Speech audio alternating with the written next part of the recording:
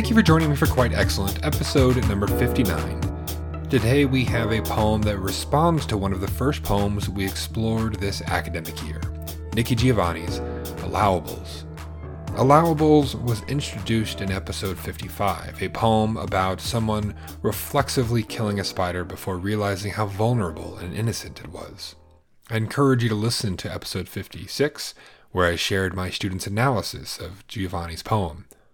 This week's poem, titled Mercy, offers us a similar situation, but a different outcome. In this poem, Rudy Francisco presents a text that substitutes the regret of allowables for a measure of hope, even as the vulnerability of Giovanni's poem is still very much present. Like allowables, it is a poem about a spider and someone making a choice. But it is also about more than just people making choices about spiders. I'm very excited to see what my students do with this poem. Not only are students free to explore this poem by itself, like they always can, but a few may push themselves to compare how mercy seems to speak and maybe respond to allowables by comparing the choices that Francisco makes here. And there is so much to chew on. It is a proper meal of poetic choice, from the differences in tone to the very different stanzaic structures to word choice. I'm very excited. First, however, we need to get back to Laura Hershey's poem, How to Write a Poem. Here's the poem read by me this time. To hear the excellent reading by Michael Dubon, please take a listen to the previous episode. How to Write a Poem by Laura Hershey. Don't be brilliant. Don't use words for their own sake or to show how clever you are, how thoroughly you have subjugated them to your will, the words. Don't try to write a poem as good as your favorite poet. Don't even try to write a good poem. Just peel back the folds over your heart and shine into it the strongest light that streams from your eyes or somewhere else. Whatever begins bubbling forth from there, whatever sound or smell or color swells up, makes your throat fill with unsaid tears, whatever threatens to ignite your hair, your eyelashes, if you get too close. Write that. Suck it in and quickly shape it with your tongue before you grow too afraid of it, and it gets away. Don't think about writing a good poem or a great poem, or a poem to end all poems. Write the poem you need to hear. Write the poem you need. Students had a lot of great things to say about this poem, and it makes sense to start with what they think this poem says about poetry. I mean, it's what the poem's about, right? A student notes that in that moment where it says, don't write as good as your favorite poet. And this seems to suggest to the student that when writing a poem, it should never live up to the expectations of another poet's work, with another student saying that the author implies that writing a poem shouldn't be for boasting, but rather to express how you feel, and that not trying to be great necessarily, but instead trying to represent something true. Both here and where it says not to even try to write a good poem, a student writes that the author does not want the reader to write in a certain way. She wants the poem to be natural and from the heart with no outside influences. Another notes that we do not need to use fancy terms or write especially well or in imitation of others, because all that matters is that the poem reflects upon ourselves, upon who we actually are. And also what matters to us. A student says that Hershey recommends that the subject of the poem be about an idea that the author instinctively has an urge to share, and that this ensures the poem's meaning is true and that it more effectively reaches the reader. A peer writes that we should write about something that is intimidating, that will, quote, ignite their hair, their eyelashes if they get too close. Write something that moves the writer, and if it moves the writer, it will move others. Another response notes the punctuation in that really affirmative, write that. This student says that that period acts essentially as a command. It's an instruction of what to do. not just a suggestion. Write that is so affirmative and powerful that it propels the listener to actually create. Now, the meaning here is created by the composition of the poem. The student writes that the subjective imagery shows how emotional and powerful a poem can be. Whether you are reading it or writing it, it can be something that makes your throat fill with unsaid tears, that threatens to ignite. And this indicates how powerful poetry and the language within a poem can be. And on the subject of language, there's that moment where a student says, "You have subjugated them, the words." And here the student really cleverly notes that this word subjugated has a lot of connotation. The student writes, Hershey compares inferior writing to condemned people. Continuing, words should be treated as individuals rather than being suppressed. Also, by breaking up this line, the enjambment turns the words into them to further disassociate the term as an object. It splits those two words, them. When thoughts threaten to ignite your hair, then write that. This is a kind of paralleling the idea of anticipation. The author reveals that a thought can never be ignored, similar to someone's burning hair, which, yeah, good point. It is hard to ignore burning hair, and that's a heck of an image to show the necessity of writing what matters. Now, that is not the only reference to enjambment here. I asked students to write about enjambment for this poem because it is an essential term for really talking about poetry and things that poetry can do that other kinds of writings can't do. One student writes the line, "Don't try to write a poem as good as your favorite poet," takes that initial line, "Don't try to write a poem," and it makes this statement, what sounds negative, into something that's positive. The first line almost seems off-putting, but the next line turns this into inspiration to actually do some writing, to write a poem. Another student writes that enjambment of "don't even try to write" creates uncertainty, maybe even anxiety, but finishing with "a good poem" offers relief. "Oh, I just have to attempt," the student imagines the writer thinking. Not try and make it great or even good at best, just make the attempt.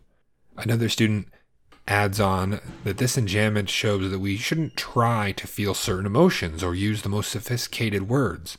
Hershey wants to leave an open thought, suggesting that all types of writing are permitted, are encouraged, even. In another place, by enjamming and shine into its own line, a student writes that Hershey is urging the writer to disregard anything that is unrelated to what is in their heart and on their mind. It makes this statement more of an order, and that's an effect of the enjambment of those lines. Elsewhere, we have enjambment where the poem says, "Whatever sound or smell or color swells up makes your throat fill with unsaid tears." And the student suggests that these enjambed lines create shifts from smells and colors into the uncertainty of emotional turmoil held within the surface of words. It's mixing our emotional experience with the literal experience. And it's doing all that through the imagery of that series. Now, on the broader use of enjambment, what is it doing everywhere, all together? A student suggests that the author uses enjambment throughout the poem to help us see what we think needs to be there before seeing what she thought needs to be there.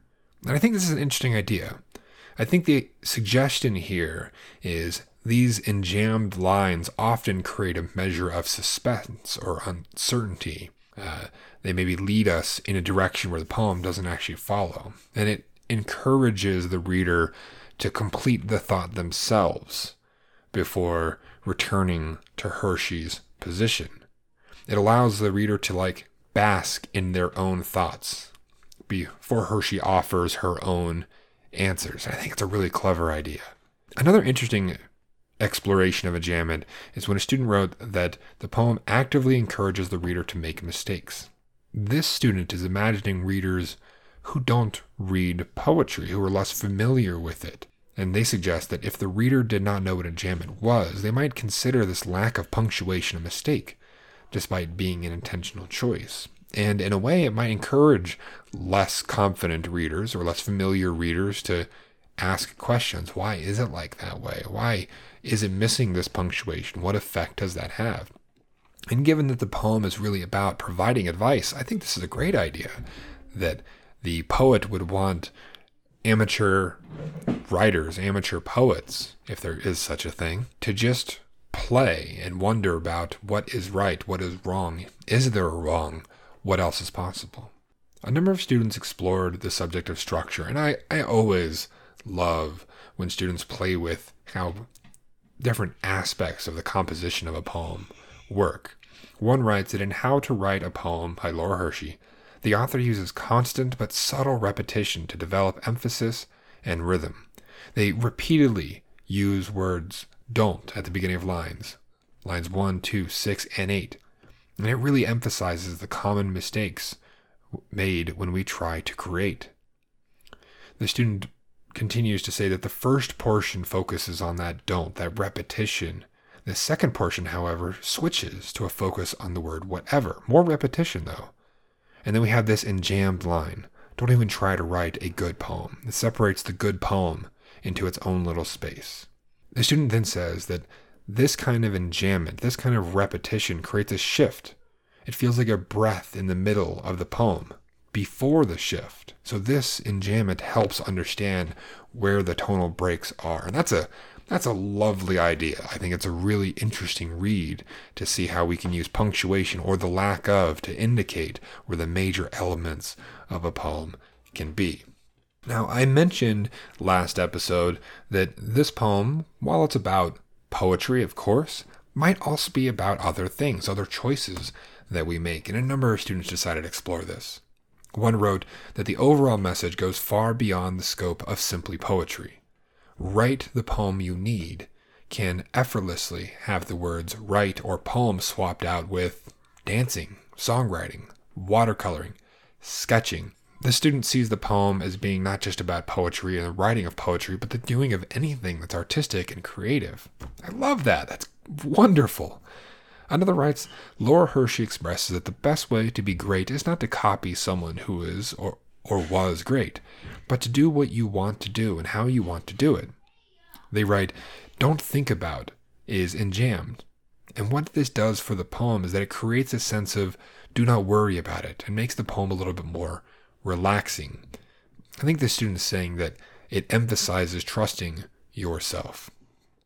Another suggests that the idea that being yourself is enough and that you don't need to meet the expectations of great people as long as you yourself are content with your own work, that's enough. That's a great reading of this poem, and a great, honestly, way of viewing the world and making choices about our own actions. A student suggests that this idea of writing a poem not for others, but for yourself can be generalized beyond the poem, beyond poetry.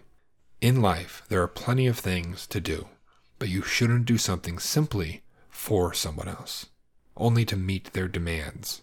I'm all for it. Don't disregard people entirely, but maybe don't do things entirely for them in isolation. Maybe we should consider about our own needs as well. That seems reasonable to me, especially when we're being creative, especially when we're making choices about how to express ourselves. Finally, a student suggests that the guidance on how to write a poem also serves as guidance on how you should build your personality, not influenced solely by others, but also by what you need, what satisfies you, what makes you feel like you've achieved what was necessary. And I'm here for it. Not only did we get some great poetry exploration, but we got some wise words from people who are maybe too young to be quite so wise, and I'm all about it. I like everything that I heard. I'm excited for more poetry, more reading, more analysis, and I cannot wait for our next poem. But we are not ready for the next poem. Not just yet. We still got to talk about our writing task and our secret passphrase. But honestly, before I do any of that, I need to say that I was impressed by students' exploration of enjambment. It is one of the most essential terms to exploring how poetry can do things that other forms of writing just cannot. And not especially straightforward either. But I hope some of my students keep it in their arsenal as they see and analyze new poetry. I don't recommend it as the focus of an entire response, but as a piece of evidence proving a larger point, it can really show you know your stuff. Okay, now, this week, we are going to focus on something a bit more generalized, a writing skill that benefits all of our writing: variety. To keep our readers engaged, we must write in a way that offers them satisfying writing. Writing that is too predictable becomes boring, stale. So, our writing task is focused on one way that we can create variety, and that is by looking at sentence openings. Your task is to ensure that each of your sentences begin differently. No sentence in the entire paragraph should start with the same word or phrase. Note, in longer pieces of writing, like a full-length essay, some sentences are going to start the same way. That's okay, that's fine. But in writing this short, we can absolutely keep every single sentence opening fresh. Now, our secret passphrase is one I've already mentioned at the beginning: vulnerable. The word seems like it is essential to understanding this poem and possibly Nikki Giovanni's Allowables as well. You can use the word in any form. Vulnerability, for example, is fine as well. One quick note before we get to the next poem. This poem includes a first-person I. Students may be tempted to write about how Francisco is told to kill a spider and how he responds, but I'd like you to hesitate. While some poetry is absolutely about the poet specifically, poetry often creates characters and situations, just like short stories and novels do. So I'd like to encourage you and remind you that we have the word the speaker when referring to that first-person narrator. Unless you can be 100% sure that it is the poet speaking for themselves, thoughtful writers use the speaker when there is a narrator that is part of the poem's situation. This week's poem is read by Stephen Potts, a friend who helped me with a recording of a Danae Smith poem back on episode 38. Here is Mercy by Rudy Francisco. Mercy, after Nikki Giovanni. She asked me to kill the spider. Instead, I get the most peaceful weapons I can find. I take a cup and a napkin. I catch the spider, put it outside, and allow it to walk away. If I'm ever caught in the wrong place at the wrong time, just being alive and not bothering anyone, I hope I am greeted with the same kind of mercy. Students, be sure to use the word vulnerable in some form and ensure there is variety in each of your sentence openings. We don't want any two sentences to start the same way. You should also keep in mind our previous writing tasks, such as using the poet's last name by itself once you've used the full name, using short quotations, fitting multiple short quotes in a single sentence, and maybe even using literary devices like imagery with an adjective before them. There is even some enjambment here to play with, if you're up to it. If you enjoy this podcast, have suggestions, or would like the class to direct their eyes toward a particular poem or poetic device, leave a comment at lightandteaches.com or on Twitter. I am @lightandteaches. The content of this podcast is used as a companion to class instructional activities, and ownership of these texts remain with their stated authors. Thank you for joining me for episode 59 of this podcast. I hope that between now and the next time you hear from me, you discover and savor a few things that you yourself find quite excellent.